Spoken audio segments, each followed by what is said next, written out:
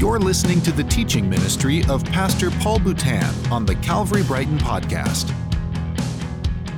2 Samuel chapter 2. Now remember, chapter 1 last week, the theme was defeating the flesh. Defeating the flesh. Now that theme spills over here to chapter 2. But before we get into that, why don't we pray? Let's prepare our hearts. Father, we open our hearts to you this morning. We surrender ourselves to you this morning. And when we pray that your word would speak to your people. We haven't come here to look for the opinion of man, to get the quote of the day. Lord, we're here, Lord, for you. We want to hear from you. We want your word to speak to the hearts of your people through your spirit. Lord, maybe some of us in this place need to be challenged. Maybe we need to be comforted. Maybe we need to be rebuked. Maybe we need to have that word come alongside us and be there with us. But Lord, you know exactly what each and every heart needs to hear.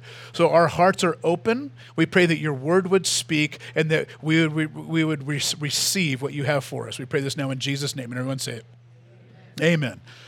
Now, as we start, let me see if you can help me finish this very, very well-known phrase. Okay, so I'm going to do my part. You're going to do yours, right? So I'm going to kick it off, but then you've got to finish this, right? So very well-known phrase. Ready? Out with the old and in with the new. That's right. Very well-known phrase. Out with the old, in with the new. And of course, that's a very popular phrase, especially this time of the year, right? With New Year's resolutions and the whole thing. But that phrase, out with the old, in with the new, is much more than just a New Year's resolution. Really, it's a major theme throughout the scriptures. A major theme. For example, Jesus in Revelation 21:5 says, "Behold, I'm making all things new." Likewise, 2 Corinthians 5:17 says, "Therefore, if anyone is in Christ, he is a new creation. Old things have passed away. Behold, all things have become new." And so out with the old, in with the new. And we see this over and over and over. In the scriptures, we read about new wineskins, new heavens, a new earth, a new Jerusalem, a new work, a new song, and now in this morning's chapter, a new king. God is done with the old king. He's done with Saul, and he now raises up David to be the new king. So it's out with the old, in with the new, but this morning's passage reminds us that the old isn't going to give up without a fight. And so now as we pick up the first 7 verses, we see that first of all, this is a chapter of contrast, a chapter of contrast.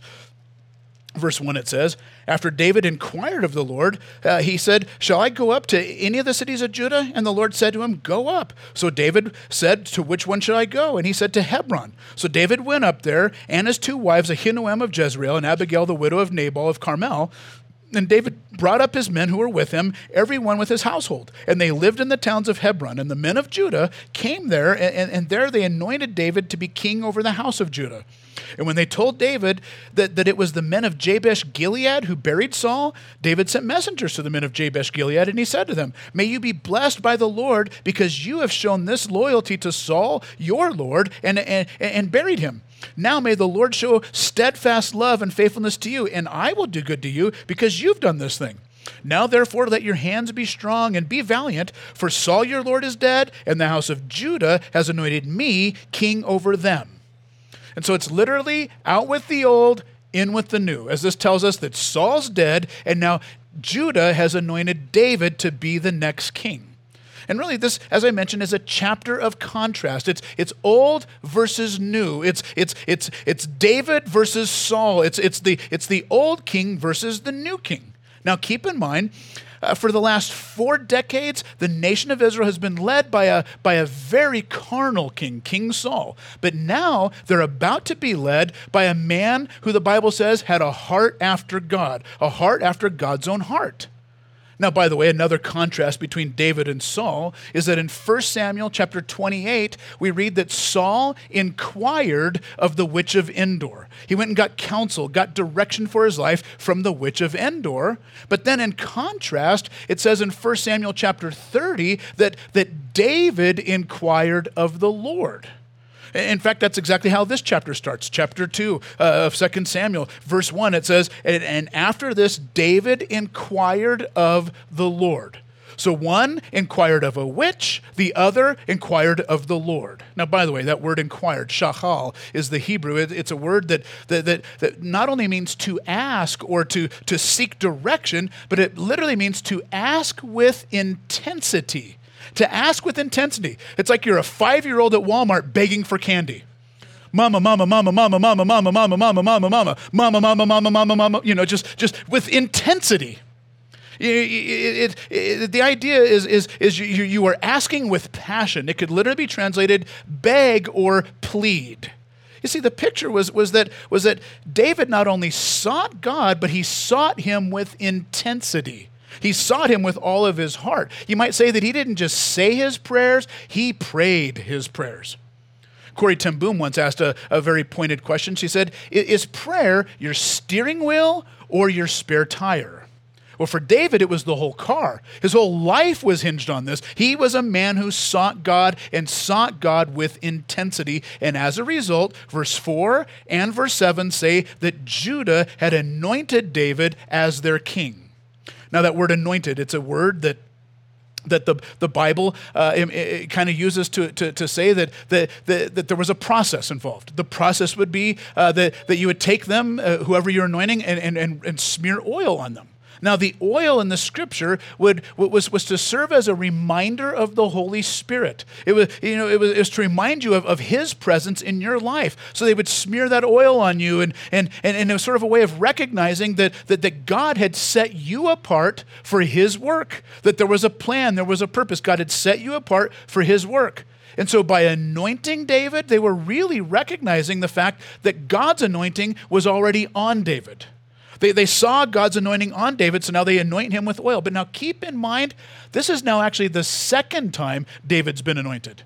You may remember some 15 years before this, when David was maybe 15 or 16 years old, the youngest of 8, the prophet Samuel was told to go to the house of Jesse, where he would then find among Jesse's sons the man who would be the next king of Israel.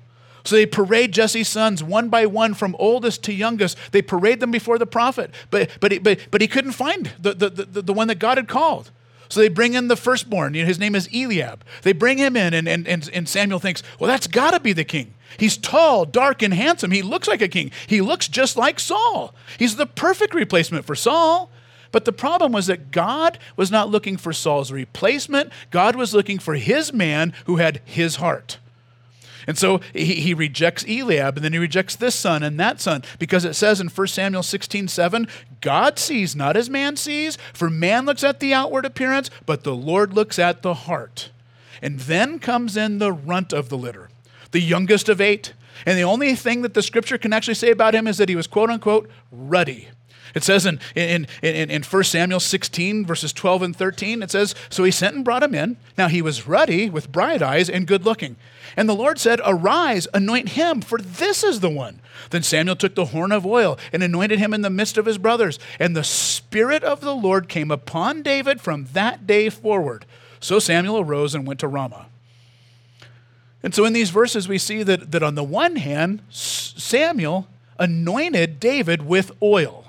But on the other hand, it was much more than just being anointed with oil, because the next verse then says, and the Spirit of the Lord came upon David from that day forward, telling us that he wasn't just anointed by oil, he was anointed by the Holy Spirit. The Holy Spirit came upon him. And by the way, it's at this point that the scripture now makes another very interesting contrast between Saul versus David. Because in that verse, 1 Samuel 16, verse 13, we're told that the Spirit of the Lord came upon David, but then the very next verse, 1 Samuel chapter 16, verse 14, goes on to say, but the Spirit of the Lord departed from Saul, and a distressing spirit from the Lord troubled him.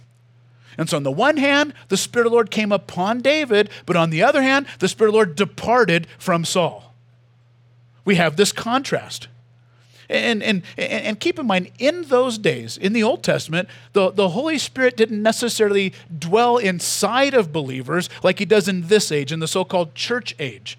But rather, the Holy Spirit would come upon a select believer to empower him and give him the ability to do what God had called him to do. And so the Spirit of the Lord comes upon David, but the Spirit of the Lord leaves Saul. Now, I think there's an application. I think there's a lesson for us. By the way, years ago at a dentist's office in Kentucky, there was this poster on the door that said, "Ignore your teeth and they'll go away." Now, we might wonder, well, why was that poster on a dentist's office in Kentucky?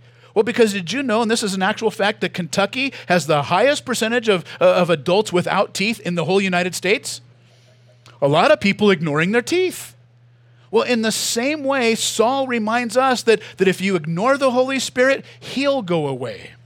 And that's what Saul did. He kept on ignoring the Holy Spirit. He ignored the leading of the Holy Spirit. He ignored the conviction of the Holy Spirit. He ignored the rebuke of the Holy Spirit. And because he kept ignoring the Holy Spirit, now the Holy Spirit ignored him and departed from him. And there's a lesson for us. We're reminded of Galatians 3, verse 3 that says, "Are you so foolish, having begun in the Spirit? Are you now being made perfect in the flesh? You cannot finish in the flesh that which was begun in the Spirit." But that's what Saul was trying to do. He was trying to finish in the flesh, and so God rejected him. And so it's out with the old, and it's in with the new. David's the new king. But as we pick it up now in verses 8 through 11, we now look at the rise of two kingdoms. Not one kingdom, not David's kingdom, the rise of two kingdoms. Verse 8, "But Abner, the son of Ner, commander of Saul's army, took Ishbosheth, the son of Saul, and brought him over to Mahanaim. And he made him king over Gilead and the Asherites and Jezreel and Ephraim and Benjamin and all of Israel. Ishbosheth, Saul's son, was 40 years old when he began to reign over Israel, and he reigned 2 years. But the house of Judah followed David. And the time that David was the king over Hebron, over the house of Judah, was 7 years and 6 months."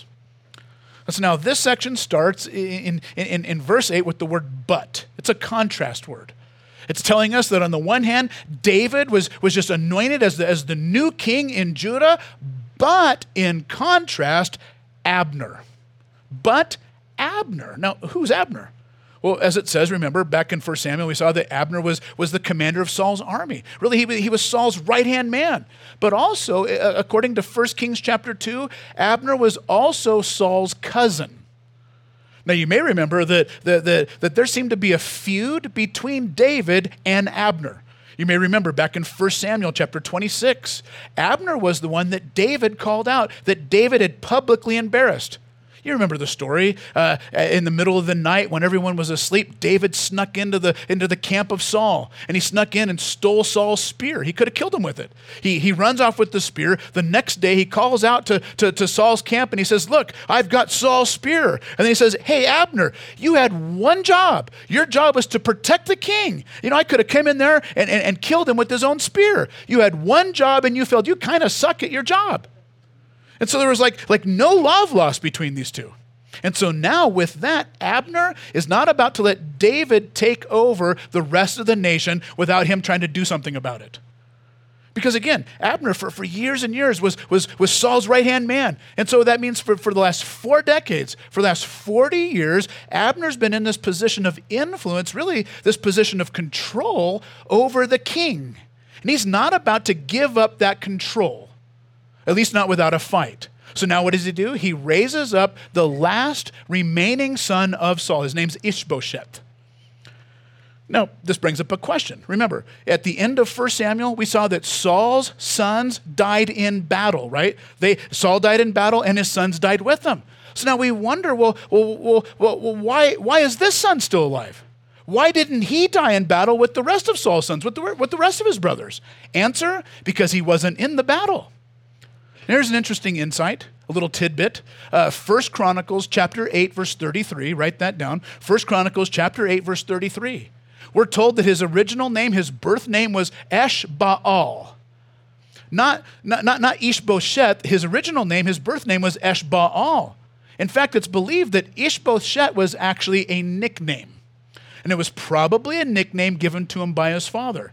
And the reason it's believed it's a nickname is because the name Ishbosheth literally means man of shame, shameful man.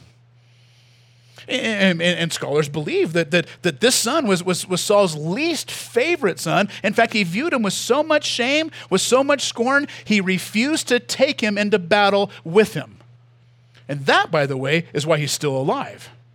And so now Abner comes along, and again, he's determined not to let David take control of the whole nation. So he raises up the despised son, the rejected son, the shameful son of Saul.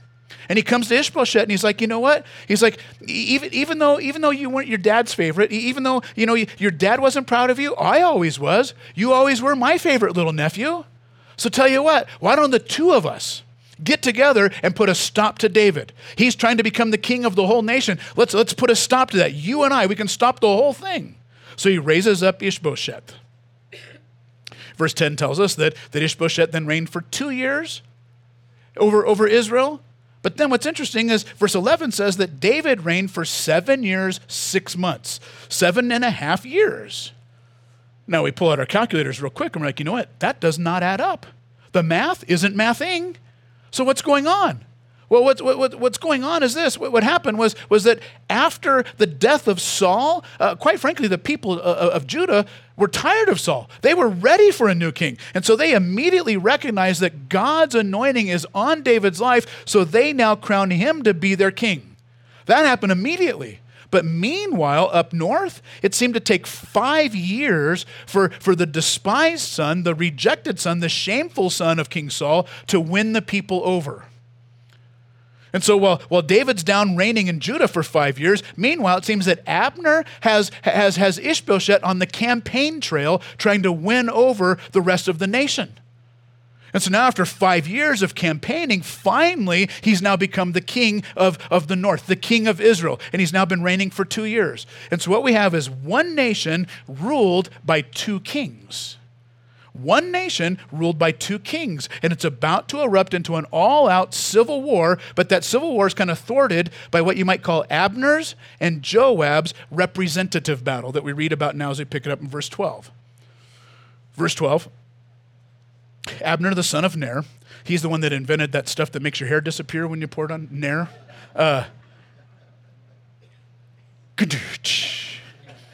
Abner, the son of Ner, and the servants of Ishbosheth, the son of Saul, went out from Mahanaim to Gibeon, and Joab, the son of Zeruiah, the servants of David, went out to meet them at the pool of Gibeon. And they sat down, one on one side of the pool and the other on the other side of the pool. And Abner said to Joab, "Let the young men arise and compete before us." Now, that word compete, by the way, it's very important. It's a word that implies hand-to-hand combat. That's important. Then it goes on and it says, and Joab said, "Let them arise." So they arose and they pass over by number 12 for Benjamin and Ishbosheth, the son of Saul, and 12 for the servants of David. And each caught his opponent by the head and thrust his sword into his opponent's side. So they fell down together. Therefore that place was called Helkat Hazurim, which is at Gibeon. And the battle was very fierce in that day, and Abner and the men of Israel were beaten before the servants of David. And so again, there's about to be this all-out civil war between the north and the south when all of a sudden that's kind of thwarted by basically Abner and Joab deciding, hey, you know what? Rather than have an all-out civil war, let's just kind of have like an MMA showdown of sorts. You know, a representative battle. You know, kind of like what happened with David and Goliath, where David represented the entire nation of Israel and Goliath represented all of the Philistines. And so whoever won, then that meant that their whole nation won. It was a representative battle. So that's what's happening here, but now it's not 1-on-1, it's 12-on-12. Why 12? Well, one representative for each of the 12 tribes of Israel. You see, in effect, they're saying, hey, listen, each one of us is going to represent the 12 tribes of Israel. And so if we win, then our guy that we're representing will be the king of the whole nation. He'll be the king of all 12 tribes. But if you guys win, who you're representing, well, then he'll be the king of the whole nation. He'll be the king of all 12 tribes. So it was a representative battle. And as I mentioned, it was implied that it was hand-to-hand combat, but evidently something went wrong. Because this battle, when it says that they were to compete hand-to-hand combat, you know, basically like a fight to the death, like a UFC fight, a cage fight, but fight to the death with your hands. Something goes wrong because the name of the place was called after this, Helkat Hazurim, which literally is translated field of daggers. And it's believed, it's implied that perhaps during this hand-to-hand combat, a couple of the guys evidently had some daggers hid up their sleeves and started stabbing and started slicing. In other words, somebody cheated. And now as a result, things go from bad to worse. This representative battle now erupts into something else. And so now we pick it up in verse 18. And it says, the three sons of Zeruiah were Joab, Abishai, and Asahel. Now Asahel was swift as foot as a gazelle. And Asahel pursued Abner, and as he went, he turned neither to the right hand nor to the left from following Abner. Then Abner looked behind him, and he said, is that you, Asahel? And he answered and said, it is I. And Abner said to him, turn aside to your right hand or to your left, and seize one of the young men and take his spoil. But Asahel would not turn aside from following him, and Abner said again to Asahel, turn aside from following me. Why should I strike you to the ground, and how can I lift up my face to your brother Joab? But he refused to turn aside. Therefore, Abner struck him in the stomach with the butt of his spear, so that the spear came out his back. And there he fell and died where he was. And all who came to the place where Asahel had fallen and died stood still. So now we see we've got this whole thing. It starts off as a representative battle, and now it's a pursuit. And it says that Asahel was as fleet of foot as a gazelle. So basically, he's a track star, right? He basically put on his Hoka Mach 5s and his compression shorts, and he's taken off after these guys. He's sprinting off after him, and he's thinking, you know what? He's like, you know what? Abner might have a head start, but there's no way he's faster than me. I'm gonna, there's no way he's gonna outrun me. So he's running and running and running. But Abner, meanwhile, knows that Asahel is more of a runner than he is a fighter. And so not once, but two different times he tries to warn him to turn away. He's like, you know what? I don't want this to happen. I don't want to kill you. Stop. Go and hunt someone else down. But nevertheless, one thing leads to another. Abner comes to a complete stop, puts out his spear, and Asahel's running so fast he goes right through it. And so we go from a representative battle to now a pursuit, and now things erupt even a little bit more as we pick up in verse 24, and it says, but Joab and Abishai pursued Abner. The tense of that word pursued means it never stopped. It's a pursuit that never ended. So Joab and Abishai pursued Abner.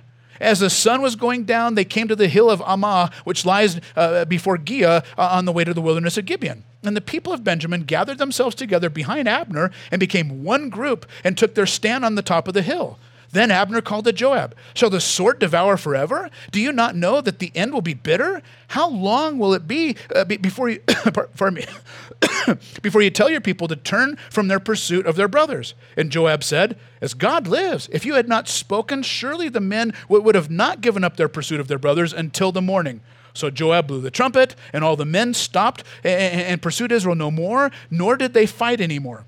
And Abner and his men went all that night through the Arabah, and they crossed the Jordan, marching the whole morning until they came to Mahanaim. Joab returned from the pursuit of Abner, and when he gathered all the people together, there were missing from David's servants 19 men besides Asahel. But the servants of David had struck down of Benjamin 360 of Abner's men. And they took up Asahel, and they buried him in the tomb of his father, which was in Bethlehem. And Joab and his men marched all night, and the day broke upon them at Hebron. And so what we see is it starts off as a representative battle, 12 on 12, each one fighting for their side. But then that erupts into something else because there was cheating, and then there becomes a pursuit. Now the pursuit leads to a murder, and now with that, now it says that Joab and Abishai pursue Abner. Now, what's happening is they're pursuing him because of an Old Testament law known as the Avenger of Blood. The Avenger of Blood. You see, the Avenger of Blood is a law that basically says that when someone is killed, when someone is murdered, then it then becomes the responsibility of the nearest living male relative to avenge that person's blood, meaning that you will hunt them down and you won't stop hunting them down until you find them and avenge your loved one's blood. And so they put that pursuit on pause. They put it on pause for now, but we're going to see that this spills over for the next handful of chapters. It's kind of a sub-theme in the next handful of chapters. They keep pursuing. And so it starts off, it's a representative battle that's gone wrong. There was cheating, there was a pursuit, and now it ends in a blood feud. Now that's their representative battle, but now I want us to pick it up in chapter 3, verse 1, and look at our representative battle. And by the way, keep in mind, in the original manuscripts, there were no chapter numbers and verse numbers. Those were added later so that we could find our way through the Bible. But in the original, chapter 2 and chapter 3 went together. And so chapter 3, verse 1, it just says, there was a long war between the house of Saul and the house of David. And David grew stronger and stronger, while the house of Saul became weaker and weaker. So ultimately what we see is that this was not a war between David and Abner. This was a war between David and Saul, the house of David and the house of Saul. Now keep in mind, for the last 15 years, David's been on the run. He's been running from Saul. He's been hiding for Saul. And now Saul is finally dead and buried, and yet this war with Saul still lives on. The house of David and the house of Saul. You know, listen, I'm sure that David thought when he finally got crowned as the king, all his problems would be over. I'm sure he thought that when he was finally crowned as a king, there'd be no more sorrows, no more struggles with Saul, no more running, no more hiding, no more battles with Saul. And yet, Saul's dead, and David's still struggling with the house of Saul. The battle continues. In the same way, you know, some of us, you know, as Christians, sometimes we think, you know what, now that I've given my life to Christ, you know, there's going to be no more struggles with sin. You know, there's going to be no more temptation, no more battles with the flesh. And other naive things we first believed.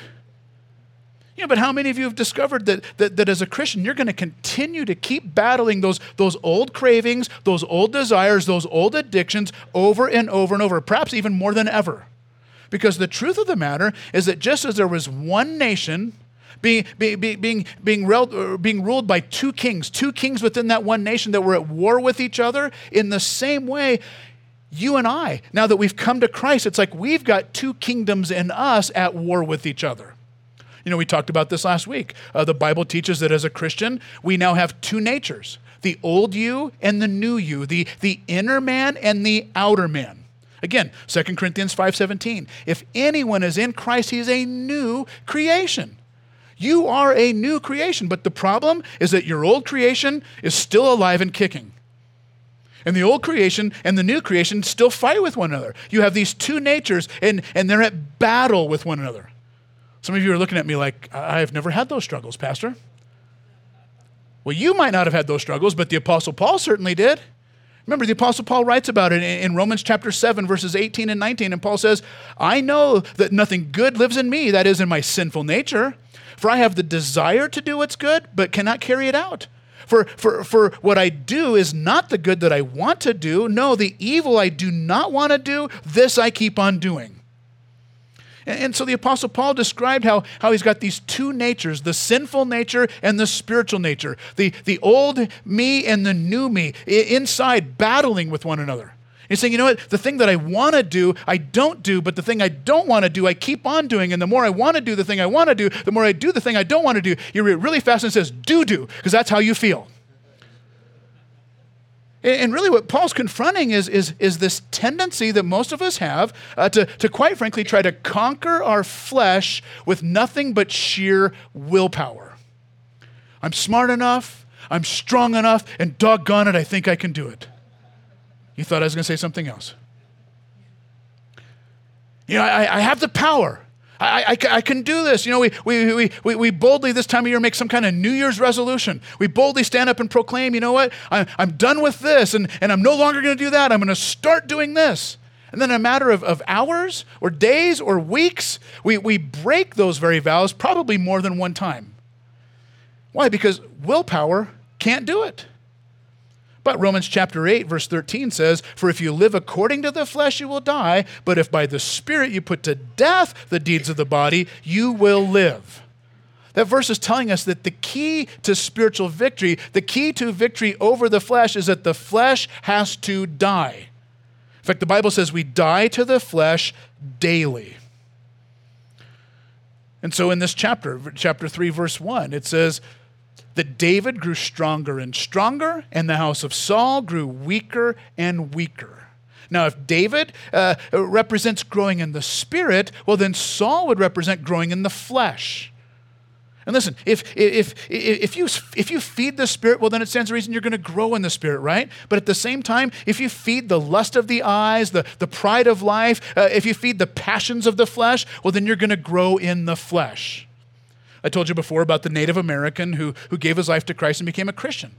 And he's now talking about how it feels like now as he's a Christian, he's got two natures that live in him, an old and a new. So he's telling his grandson that now that I'm a Christian, it's like I have two dogs that live inside me now. An old dog and a new dog. He says the old dog is mean and vicious and he's hard and sinful. But then the new dog is one who walks after Christ and the things of Christ. He says, but they're constantly fighting inside of me to gain control over me. His grandson says, well, which one wins? And he smiles and says, the one that wins is the one that I feed. If you don't want the flesh to win, stop feeding the flesh. If you want victory in the Spirit, start feeding the Spirit. Now check this out. This book, the Bible, this is soul food. It feeds your soul. The more you read it, the more you eat it, the more you crave it, the more you want it. It's food for the soul.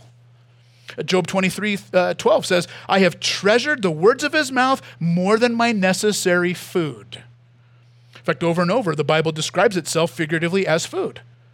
First of all, the Bible is called bread. You remember Luke 4, verse 4, it says, but Jesus answered him saying, it is written, man shall not live on bread alone, but by every word of God. Now, it was written, by the way, the first time in Deuteronomy chapter 8, verse 3, where it says that he might make you know that man shall not live by bread alone, but man lives by every word that proceeds from the mouth of God. So it's bread. And then later in 1 Corinthians chapter 3, also Hebrews chapter 5, they talk about the milk of the word and the meat of the word. And so the Bible, the word of God, it's bread, it's milk, and it's meat. It's like the whole meal deal. And there's even dessert. It's sweet. It says in Psalm 119, verse 103, it says, how sweet are your words to my taste, sweeter than honey to my mouth. It's bread, it's milk, it's meat, and it's dessert. It's the whole meal deal. Now, we've all heard the old saying, you are what you eat. And so if you eat healthy, you are healthy. And so if you eat trash and eat garbage, well, then you're not healthy, right? And so it stands to reason that if you want to grow in the Spirit, then you've got to stop feeding on fleshly junk food. If you want to grow in the Spirit, you need to feed your spirit some soul food. I think Pastor Chuck Smith was right years ago when he said, you cannot grow spiritually without the Word of God because you only grow on spiritual food. Or as it's been well said, His Word is food for the soul. The more you read it, the more you grow. And so listen, if you want victory in the Spirit, then you've got to feed the Spirit. Amen? So Father, we thank you that it is out with the old and in with the new. Because of your work on the cross, you're doing a new work in us. But for that new work to really take place, we need to die to the old. We need to die to the flesh. Maybe it means we have some relationships we need to die to. Maybe we have some habits we need to die to, a thought process, some guilt, some shame that we need to die to, maybe some addictions we need to die to. But every one of us in this room needs to be a dead man walking. Dead to sin, alive to Christ. Help us to turn away from the old and embrace the new because you have come to make all things new. And we thank you for it in Jesus' name. Thanks for listening to the Calvary Brighton podcast. To find out more about our ministry in Brighton, Colorado, go to calvarychapelbrighton.com.